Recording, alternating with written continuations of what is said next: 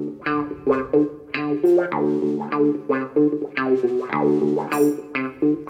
morning, Mr. Hudson. Good morning, sir. How are you? I'm very well, thank you, and welcome all to My Life, My Music, our regular podcast with the Governor, Alan Hudson, where we take a trip down memory lane. Huddy, we've covered so much ground over the years. The one ground that we've never covered is your final game. We've talked about your debut, but we've never talked about your final game. So let's start at the end, at the beginning.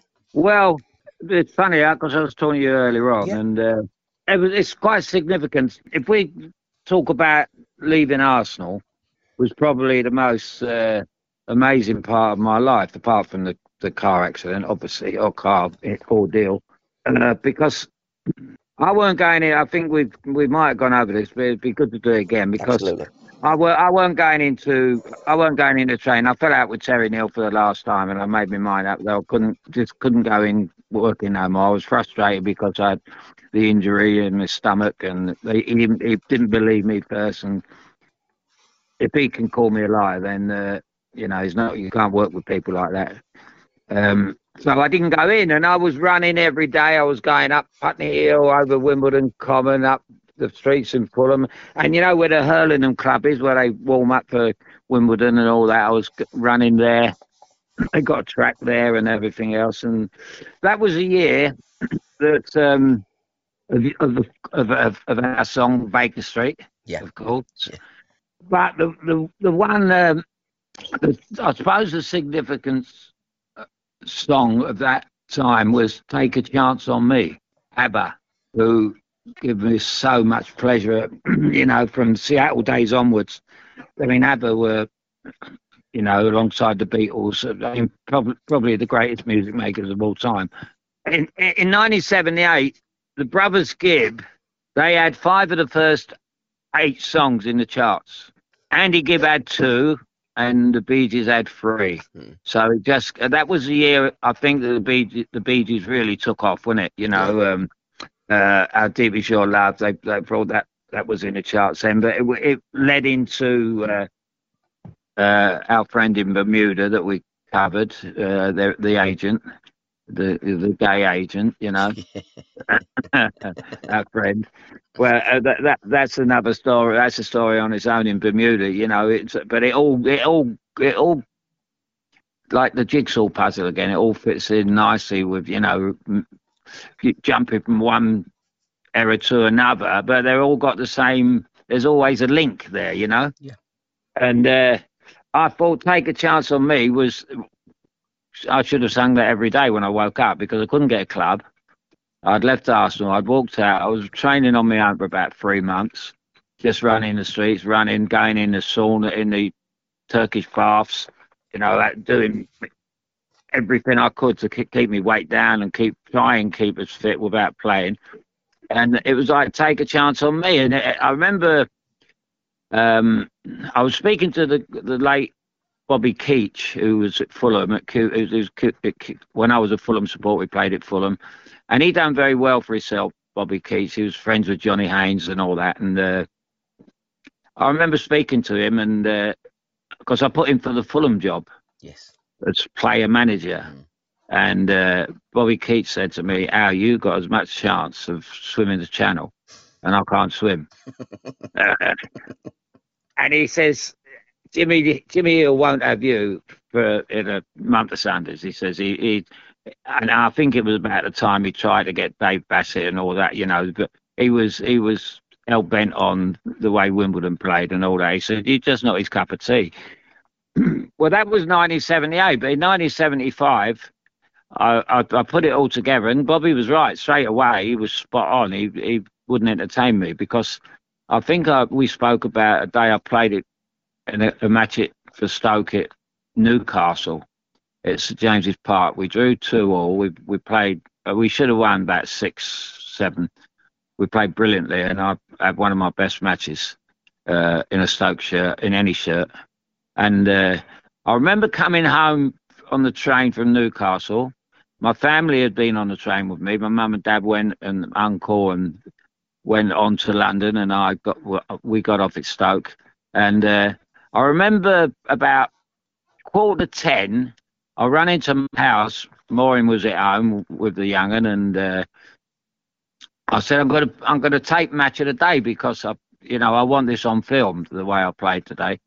Anyway, I put it on tape, ran out the door, and went up to my local pub, and I was telling everybody in the local pub. They said, "How'd you get on today?" Blah blah blah, and I said, "Well, it just don't get any better than that, the performance." I said, "Well, I know we drew 2-2, but we murdered them." I said, "And we had the ball all the time." And I said, you watch Match of the Day tonight or in the morning. I don't even know add it up on in the mornings then, Paul. Probably not. Yeah. Yeah, I said, well, if you just get your people to watch Match of the Day tonight and see a performance. Anyway, I got in at what time? 4 in the morning, as usual. 5 in the morning, I don't know. And anyway, I put the replay on in the morning, and I didn't get a mention. Yeah. This was on Match of the Day, and it just about sums up how people can watch football and they don't see the game because they just show you what they want to show, And Jimmy Hill was I didn't like him from a young when Fulham didn't want me in the beginning. It was the days of Jimmy Hill and all that people, And my dad was on the phone to me. Oh, I called him. I said, "Did you watch Match of the Day last night?" He said, "Yeah, I did." He said, "It weren't the same game, was it? It weren't the same game. It weren't the game I went to."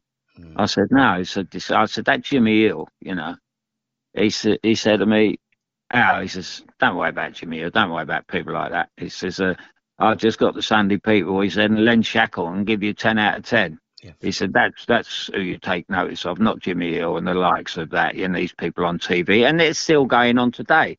And they just show you what they want. Yep. Highlights. The highlights are not the highlights. The highlights are what they want to show you because they want to brainwash the English public. But so that was around that time of ABBA, 78. And then obviously we go. That was obviously Baker Street was that year, which is said. The music in 78 was absolutely superb, starting from the Bee Gees taking over. And it just makes you wonder, had the Beatles stayed together, them and the Bee Gees, they would have been at each other's throats. Who was the best out of the lot? Because the songwriting from Gibb was unbelievable, and the songwriter Lennon McCartney was unbelievable. The kind of music the Beatles would have been playing in 78 would have been mind-boggling. And both got involved in movies, didn't they? Beatles in Absolutely. the 60s and the Bee Gees in the 70s, and pretty much Saturday Night Fever really projected them onto the silver screen, didn't it? I mean, it was phenomenal. Absolutely, mate, absolutely. I mean, the Beatles films were more like a comic, wasn't it? Yeah. It was more like the Beano, but the Bee Gees took especially it found John Travolta. Yeah. He never looked back from then. He was fantastic in it, and she was incredible in it. The music was unbelievable, and that was when what was the manager's name? Who manager? The Bee Gees. It was well, Lord Bunbury had a lot to do with the Bee Gees, who you opened the batting with. Yeah. That was my mate David English. Yeah. Exactly, Lord Bunbury. And Dave, because we see the clip of the David with the Bee Gees, didn't we, doing absolutely. The dance? Yeah. But it was the fella in Bermuda who lived in Bermuda. His name's gone off the top of my head. I could tell you 100 times out of 100, But I mean, he lived that. That was when he sat down with them at the beginning of the Bee Gees. He said, "I want you to do me 12 songs," and they come back and they only had 11, I think. And he said, to bring this album out, we've got to have 12. He said, "I want you to go away and write me another song." This is how good they were, And they went outside and they sat by the lift shaft. Yeah. With the Echo, and they knocked out New York mining disaster because that was in the news at the time about something, and they picked up on it, and they just and then I walked through the West End of London one day through the big music store there, and they had that on full blast, and everyone was kind of half tears, you know. Yeah. It was unbelievable. It was so touching, the song. But to sit down next to a lift shaft, knock that song out and put the music to it and take it into, uh, I nearly had his name there. It'll come to you by the It'll end of go. the It'll go. podcast. Yeah, it comes to me when the cricket comes on.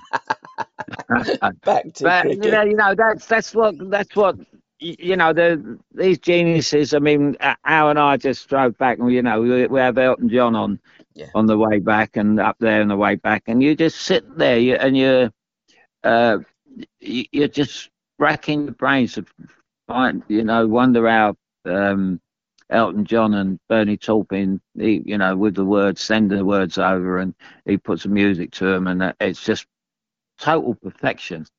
Uh, and I've sat down and wrote songs. I mean, anyone can write a song, really. Yeah. Just putting the music to it, isn't it? Absolutely. That's the key. That's the key. And it's all these great actors and film stars and all that. They don't realise that without the music, they wouldn't have a job. 100%. I was half You know. expecting Elton when he finished off Glastonbury. He was the person that again brought the curtain down, didn't he, on Glastonbury? I was half expecting him to walk on the stage.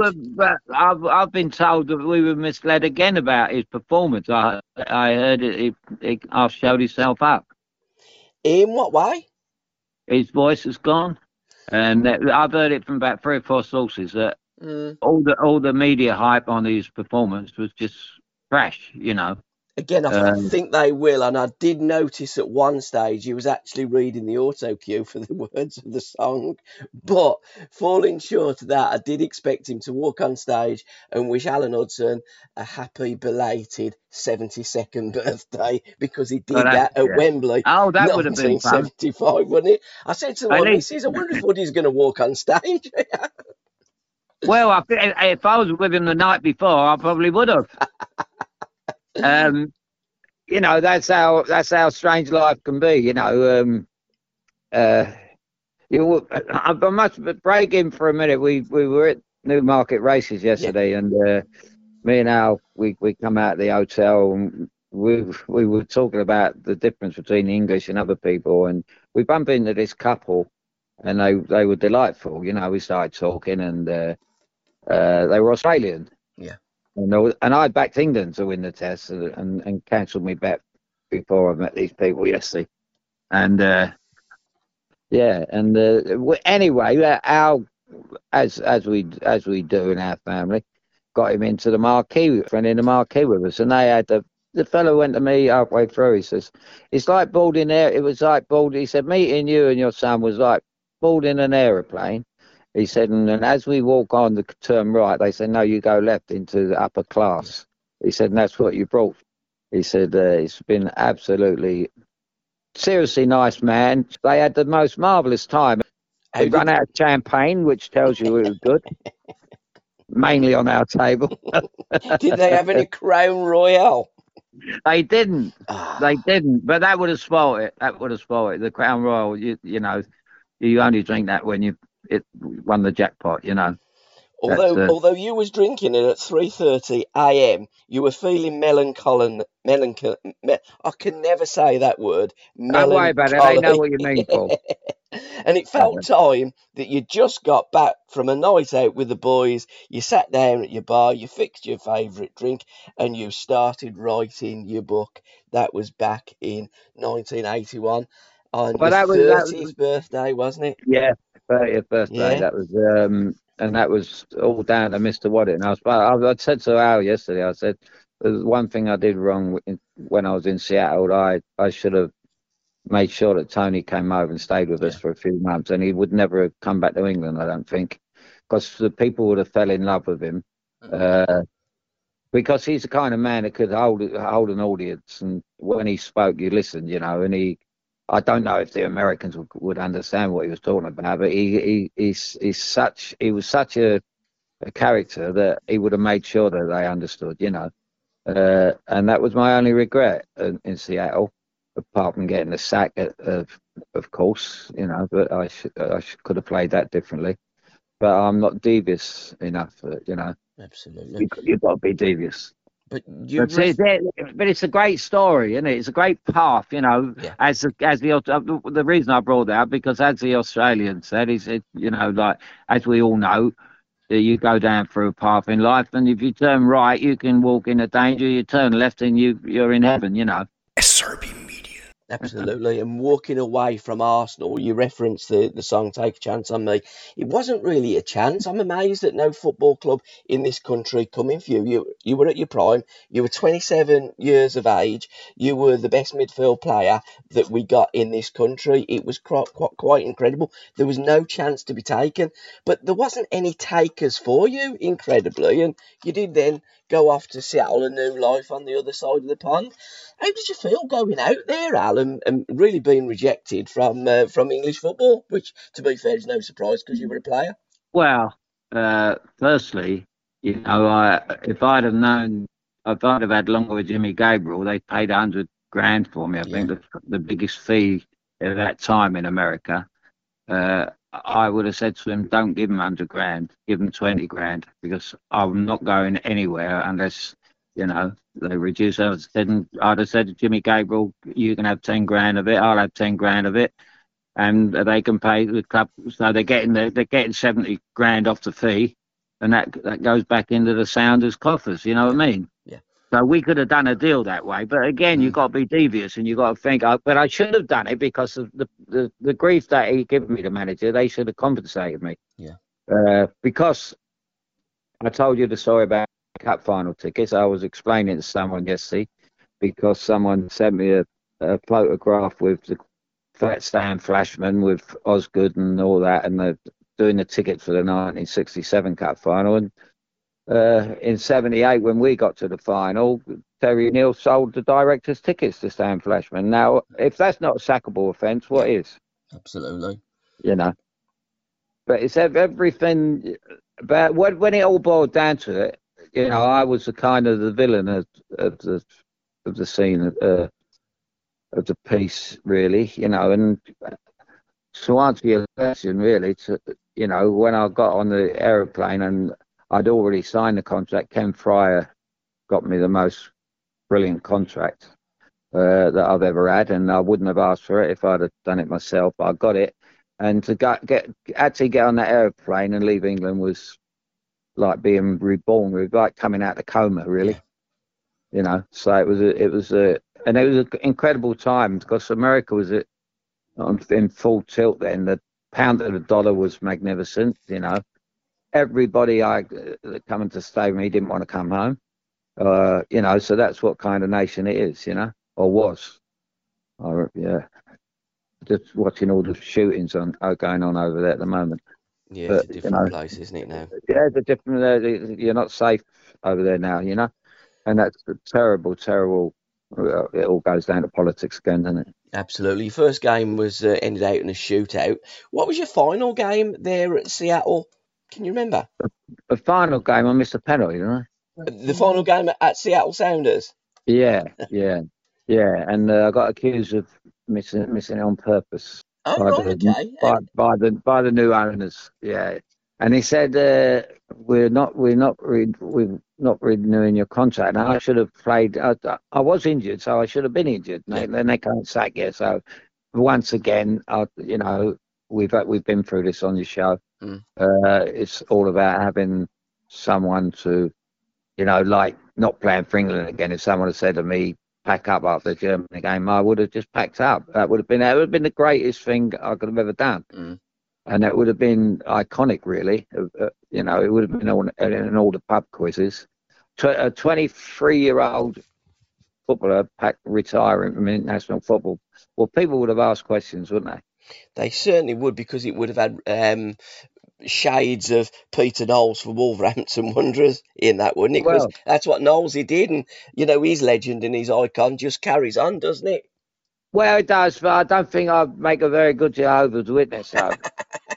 Somehow. Yeah, I mean, Peter Knowles he would have been the World Cup squad in '66. Ramsey wouldn't have played him, No, obviously, because like Southgate today, he didn't play the best players, so that's why. But Peter Knowles would have been in good company. He's standing on the line, sitting on the line with Jimmy Greaves, wouldn't he? Probably absolutely. two of the greatest talents we've had, both sitting on the bench. And, the win at all costs method wins, But it's amazing how people, we started it the other night, 1966 and all that, you know, we were very, very, we never really, it kind of shows that we were, how lucky we were, but people never talk about Yeah, it. yeah. And they show the goals of Jeff Hurst, and they never really talk about they do it in other countries, when we won the World Cup. I mean, I was just reading Maradona's book and how we won the World Cup, and it was all about how they went about, you know. But if he'd have been English, he wouldn't have got a game. And then we had the greatest probably player that ever lived, and he wouldn't have got a game in the English team because he wouldn't have conformed to what Ramsey wanted him to do, you know. And if Nobby Stiles tried to kick him in a five-a-side, I think Nobby would have broke his foot. You know, Absolutely. you know, and that's the way of the world. That is why England are second-rate international nation now. They certainly are. Is there any song that reminds you of leaving Seattle and coming back to this country? Because you then had a call, you went back to Chelsea, you were not getting a game. Lord only knows why, because Chelsea were a second division team in those days. But then you got that move for a month to go to Stoke City, and we've covered that in the Return of the Prodigal Son. That really was the great escape. But before you come back, where was your mind? You'd finished there. You'd missed a penalty. You'd been accused of missing a penalty on purpose. What was going through Alan Hudson's mind? Because again, you were what were you, about 30, 31 at that time? Yeah. I had no. I knew I was never going to play in the first division again. That was quite clear because their legs were going, injuries were catching up. Once you start getting hamstring injuries and groin strains, at that time of your career, it's time to call it a day. So what I did really was I moved back into Chelsea with where my family were, and the obvious club to go to was back at Chelsea Yeah. because Osgood had been there before. Uh, and it was only a stone's throw from where I was living, so it came in handy. And John Neal was the manager at the time, and he didn't want to sign me. He tried everything in his power to get me out of his office. But and then all of a sudden they went on a pre-season tour uh, down in Wales, deep into Wales, and we had a ball down there to five. Mickey Droy, myself, Rose Brown, uh, Dal Jasper, bless him. And we had a ball down there, and I just said to them one day, uh, over a few glasses of wine, about training tomorrow. I said, that beach. I says I'm going to run that lot off their legs tomorrow because I didn't like anyone in the first team. Yeah. They're not. Colin Pates and John Bumstead, they were a class apart. Big Eddie Ingar, Eddie needed whiskey. He was a good lad, but he wouldn't throw out to me. I'd still rib him now. I did him the other week. I said, "You still kicking it 60, 70 yards out the field?" He said, "I can't do no more, Al." I said, "Well, you better start throwing it out again, hadn't you?" So I still just give him one in the ribs over that every time I see him. And I went on the reason I mentioned the beaches. I ran them off their legs, and Mickey Droy and all the stragglers were at the back, and there's one person I couldn't catch was Paul Cannonville. He was like, Right. but he was like if I may say this, he was like a Black Forest Gump. It was unbelievable, mate. If I'd have had wings, I wouldn't have caught this fella. Anyway, I got he packed up, and where I packed up and put my hands on my knees like you do when you're exhausted, Yeah. he just walked away as if he'd been out for a stroll and get the Sunday papers. And I looked over to my left, and who's sitting by on the there was a row of chairs there, and Ken Bates was sitting there with a girl called Sheila Marston. Oh. And I don't know what was going on there. I got a good idea what was going on, but they seemed as if they were having a little tiff. And I never thought no more of it. And I got back to London. And we got back to London. I was all but going to pack my bags and try and get another club. And Batesy called me Batesy called me into the director's box, the director's room, you know. And he said, "I want you to sign for me." I said, "But you're not the manager." He said, "No, I'm the owner." He said, "So I'm signing you." So he signed me, all because of that. Because what he's saying in training, he knew that I weren't going there to mess about and just, like most players do, pick their money up and sit on the bench and sit on their arse, you know. Yeah. So that was that was probably another a little stroke of luck that goes my way. I mean, the misfortunes in my life, I think they far outweigh the successes, as Alan Hinton's book, you know, the triumph and the tragedy, you know. But that was a defining moment, really, because then I started playing in the reserves. I told you about when we played the first team, they couldn't get the ball off us, you know, and that kind of stuff, and that led to a phone call at Christmas from the man up above, Mr. Waddington. And so it all that part of my life was all but I was like on a roller coaster downwards, and then he just, and the month loan up there, you know, Stoke hadn't won 2 games in a row for over a year. They hadn't won 3 games all season. That was by January. That was I signed for Stoke twice, both in January around the same time. And then I had 4 games. You know, everybody laughed. You know, apart from a few people in the crowd, one person had a banner up at his back. We've got a chance, you know. But I didn't believe that when I walked out to play my first game against Arsenal, which was unbelievable, because I walked out in Arsenal and there I am making my second debut for Stoke against them, and who's in charge but Don Howe? And he kind of looked at me and laughed, you know, because he tried to talk me out of going to Seattle and wanted me to stay at Arsenal. And I said, "Too late, Don." I said, "I signed the contract." So he said, "Neil, you're foolish. Don't go over there. What a waste." But he was wrong, because it was the experience of a lifetime. If I hadn't went to Seattle, if you look at the bigger picture, young Anthony wouldn't be where he is today, would he? Absolutely. In fact, he wouldn't even be born. I don't think, because I don't know.